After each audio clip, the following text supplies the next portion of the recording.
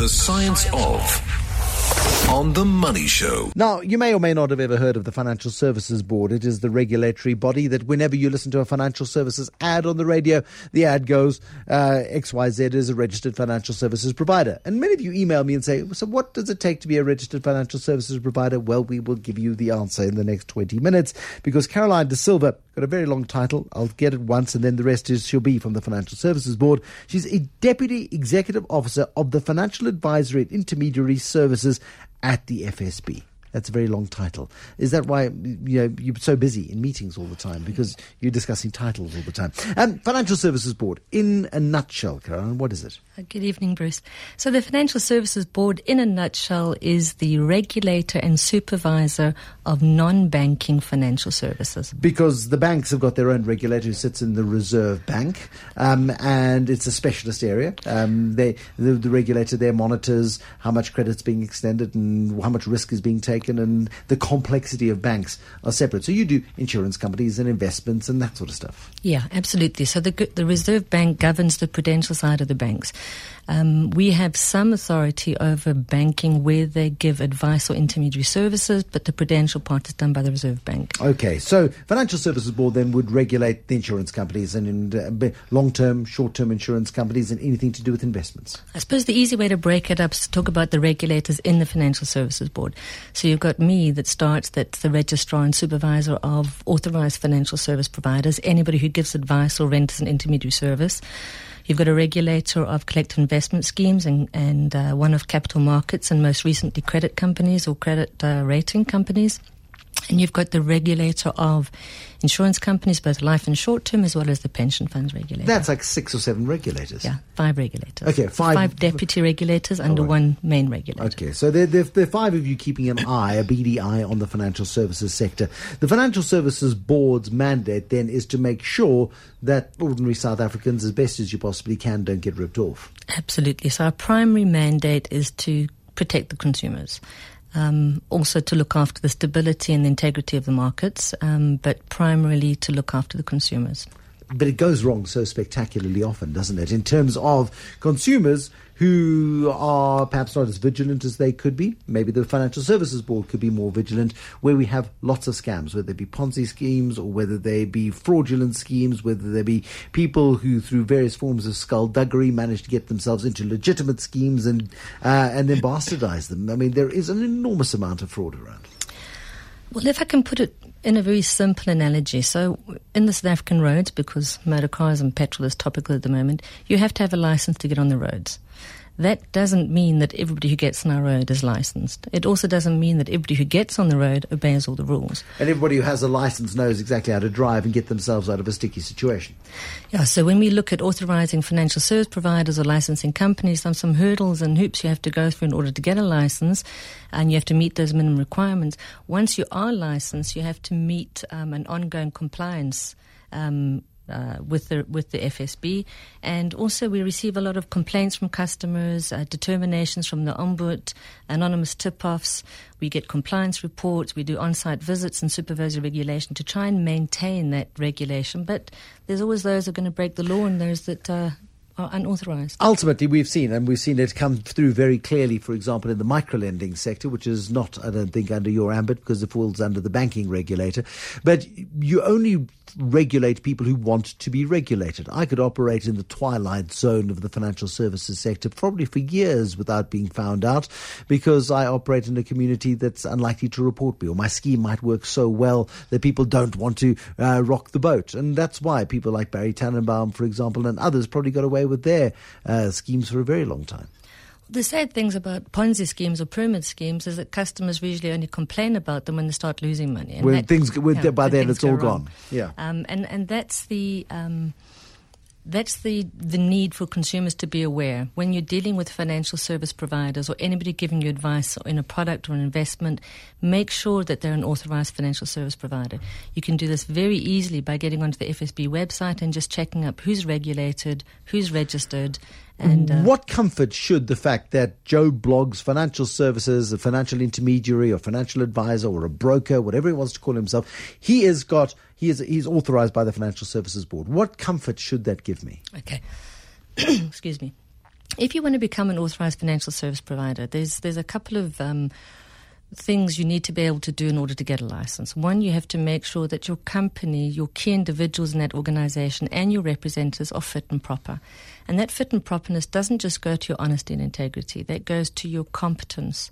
It goes to your qualifications. And you've just been through quite a painful process of re-registering financial advisors, for example. Registering financial service providers. And they have to have minimum qualifications. They also have to have minimum experience, but they also have to write regulatory examinations to make sure they understand the rules of the game, understand the FAIS Act. And that's every representative who gives advice or renders just an intermediary service to customers. The financial service provider itself has to meet other requirements such as solvency, minimum solvency requirements, ongoing compliance reports. It has to submit statutory returns. It is subject to on-site visits from the FSB to make sure they are continuing to comply with the Act. We do our best to make sure that everybody does comply, but as you say, there are some out there who just won't register, and we rely on customer complaints in order to find them. I'm talking to Caroline Da Silva. She's with the Financial Services Board. We're doing the science of the FSB this evening, the idiot's guide, if you like, to the FSB, trying to understand better what the Financial Services Board does. Your rights and your recourse through the Financial Services Board. If you've got any particular questions, do give us a shout on 021 446 0567 011 883 0702. Caroline Da Silva at your disposal this evening. The email I get most from the Financial Services Board is an email saying Joe Blogg's Financial Services has had its license taken away. It generally operates in a small bloodline town, and it's a one-person show where they've got ahead of themselves and they've started behaving unethically. How many of these companies do you deregister every single year? Sort of say you are no longer fit and proper and not worthy of the licensed financial services provider accolade? Yeah, I can't give you the numbers off the top of my head in terms of withdrawals of licenses and it feels like one a week. Suspending. It's quite a lot. It's numerous, but it's not only just the small financial service provider or the independent and the platteland. I mean, a couple of weeks ago you had the discussion on the debarment of a senior representative at Old Mutual. Now, I was surprised by this because I didn't realize that it was fairly commonplace, but Old Mutual, for whatever reason, decided to take this guy out and hang him out to dry. Is that common? Because here you've got these massive companies that employ people on good faith, like all companies do, and they got let down. Yeah. So we have two methods of dealing with that. Financial service providers have to, by law, once they're registered, manage all their representatives. They have to make sure that their representatives are fit and proper, competent to give advice and qualified to give advice and have the experience to do so.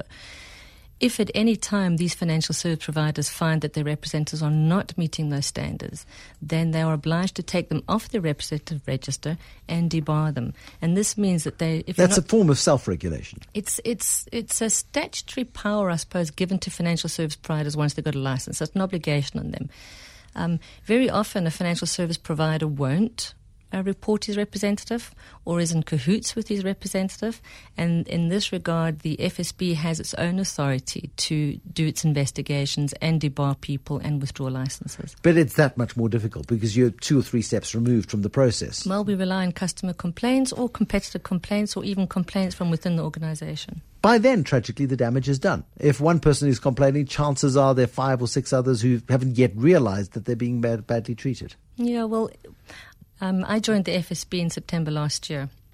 Within day 3, we had a complaint on a Ponzi scheme, a pyramid scheme. Now, nobody goes out and says, look, I'm a pyramid scheme. What they do is they pretend to be an authorized financial service provider, or they pretend to be doing investments. As recently as last month, we managed to get that pyramid scheme, its assets frozen by working with the asset forfeiture unit in liquidation, so we can spread the assets back to the investors. But of course, as I mentioned, very often customers complain only when they start losing money. At the beginning of a pyramid scheme, they're making huge returns. So the warning to customers has been made very clear. If it sounds too good to be true, the old adage is, it is too good to be true. But isn't it funny that is true today as the day the first person who said that said it? And we should know it. I mean, we really should know it. If somebody's offering you 30% returns on your investment, it's too good to be true. You're going to be ripped off eventually. We saw the elite of South African business society being taken for a ride by Barry Tannenbaum. You've got to read Rob Rose's book to realise that there were real hard-working people and top business leaders who were also taken for a ride. Lots of people got badly hurt. Unfortunately, we all suckers for a good story. And, money sometimes is the root of all evil, or greed is. So, absolutely.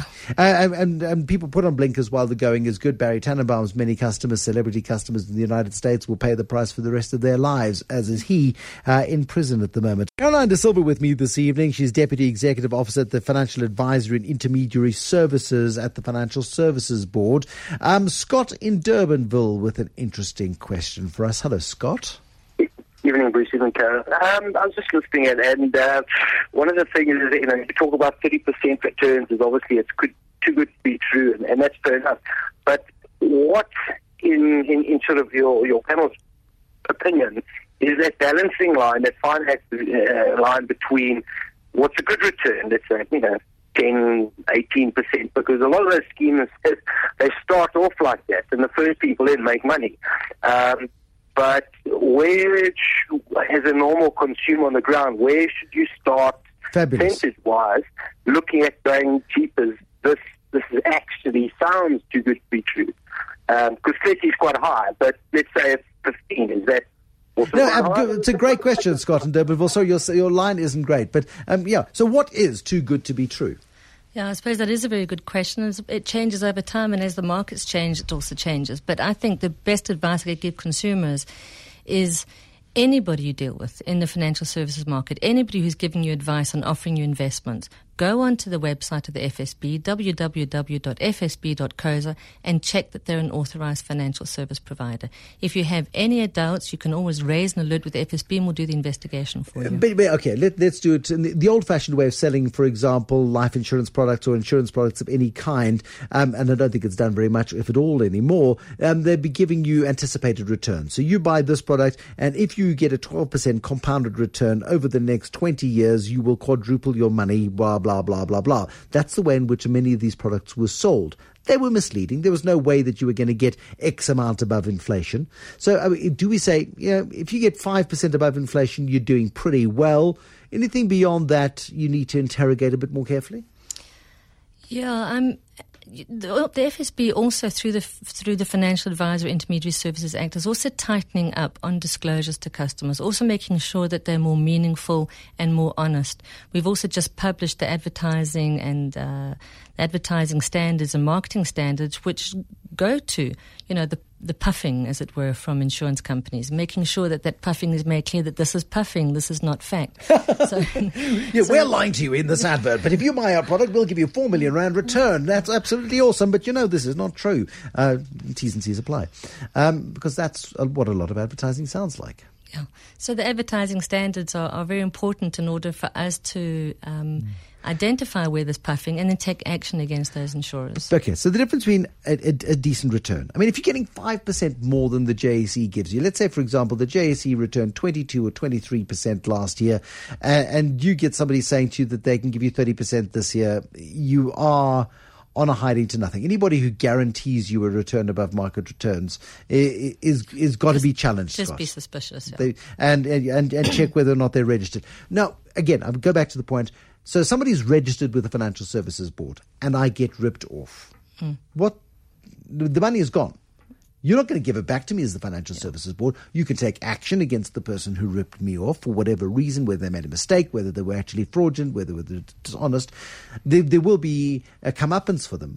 Yeah. But it doesn't give me any protection on my capital. It doesn't necessarily give you protection on your capital. We do as much as we can. Obviously, we will withdraw licenses to bar people. We pass it over to prosecutors. We have the authority to give them prison sentences and to prosecute and to lay penalties against those people.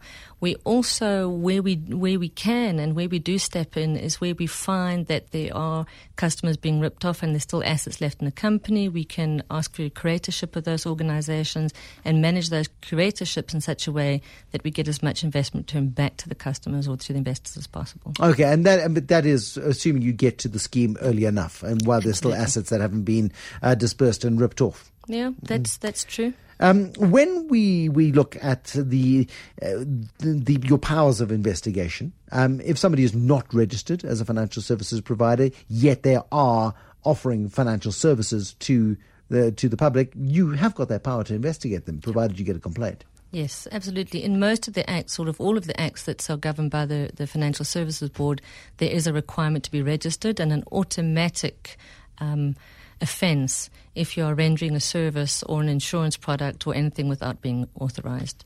And the offences can be criminal prosecution, and there can be severe penalties in terms of financial sanction. How many complaints are you getting a year at the Financial Services Board of people who feel ripped off? Oh, I wish I had those numbers for you. We have a few channels of complaint. I can get them for you. They're probably on the website. So we have a tip-off line, an anonymous tip-off line. A lot of customers like to complain anonymously. But let's say, for example, you got 1,000. How many of those are settled in the complainant's favour? Because a lot of these complaints are massively technical. Maybe people have bought things they haven't fully understood. Maybe there's so many variables when it comes to whether or not I've actually been ripped off. I feel ripped off, but I may not have been ripped off. Maybe it was my own stupid fault. I was ignorant, or whatever the case might be. So you've got to understand as well that individual customer complaints about unfair treatment, there's an entire ombudsman structure set up for those complaints. The ombudsman structures have the right to force compensation for those customers. So you've got the phase ombuds, the short-term ombud, the pension ombud, all of those ombuds. And those look at individual complaints and for compensation of the consumers. What the Financial Services Board do is we register those companies and make sure that they're compliant in terms of treating customers fairly. And where they offend, we'll punish or sanction the company, but not the individual consumer. Thabiso, quick question from you in Pretoria. Hello. Hello. I just have a small question to your guest there. With regards to disclosure and transparency, under which circumstances does the intermediary or agent is not compelled to disclose the commission or originator fee that they will get from the respective supply of the product? Great question, Thabiso. Sorry to cut you. Commissions. Are financial services providers obliged to disclose what they are earning? There are no circumstances under which an intermediary may not disclose. An intermediary is obliged to disclose everything that he earns and everything he earns from the insurer. And if they refuse, walk away. If they refuse, yes, walk away, but also report them to the Financial Services Board, because it's a breach of treating customers fairly. It's a breach of the financial advisors. Treating customers fairly new concept in South Africa. It's all part of a new regulatory regime, bringing all of the regulatory powers in South Africa, banking regulators, insurance regulators, all of these regulators under one banner. When does that happen?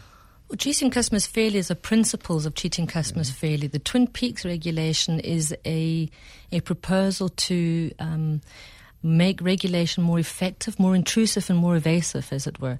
And it separates prudential regulation from market conduct regulation. And the architecture bill has already been published for comment. The comment is due on the 7th of March. And with the elections coming up, and we don't know quite when the elections will be, it interferes with the parliamentary process, but the bill should be passed sometime in the first half to the second half of this year. Well, then we will reassess the regulatory regime. My thanks to Caroline Da Silva from the Financial Services Board this evening, dispelling some of the myths and giving you some sort of insight as to your rights and repercussions for people who behave unethically in the financial services space.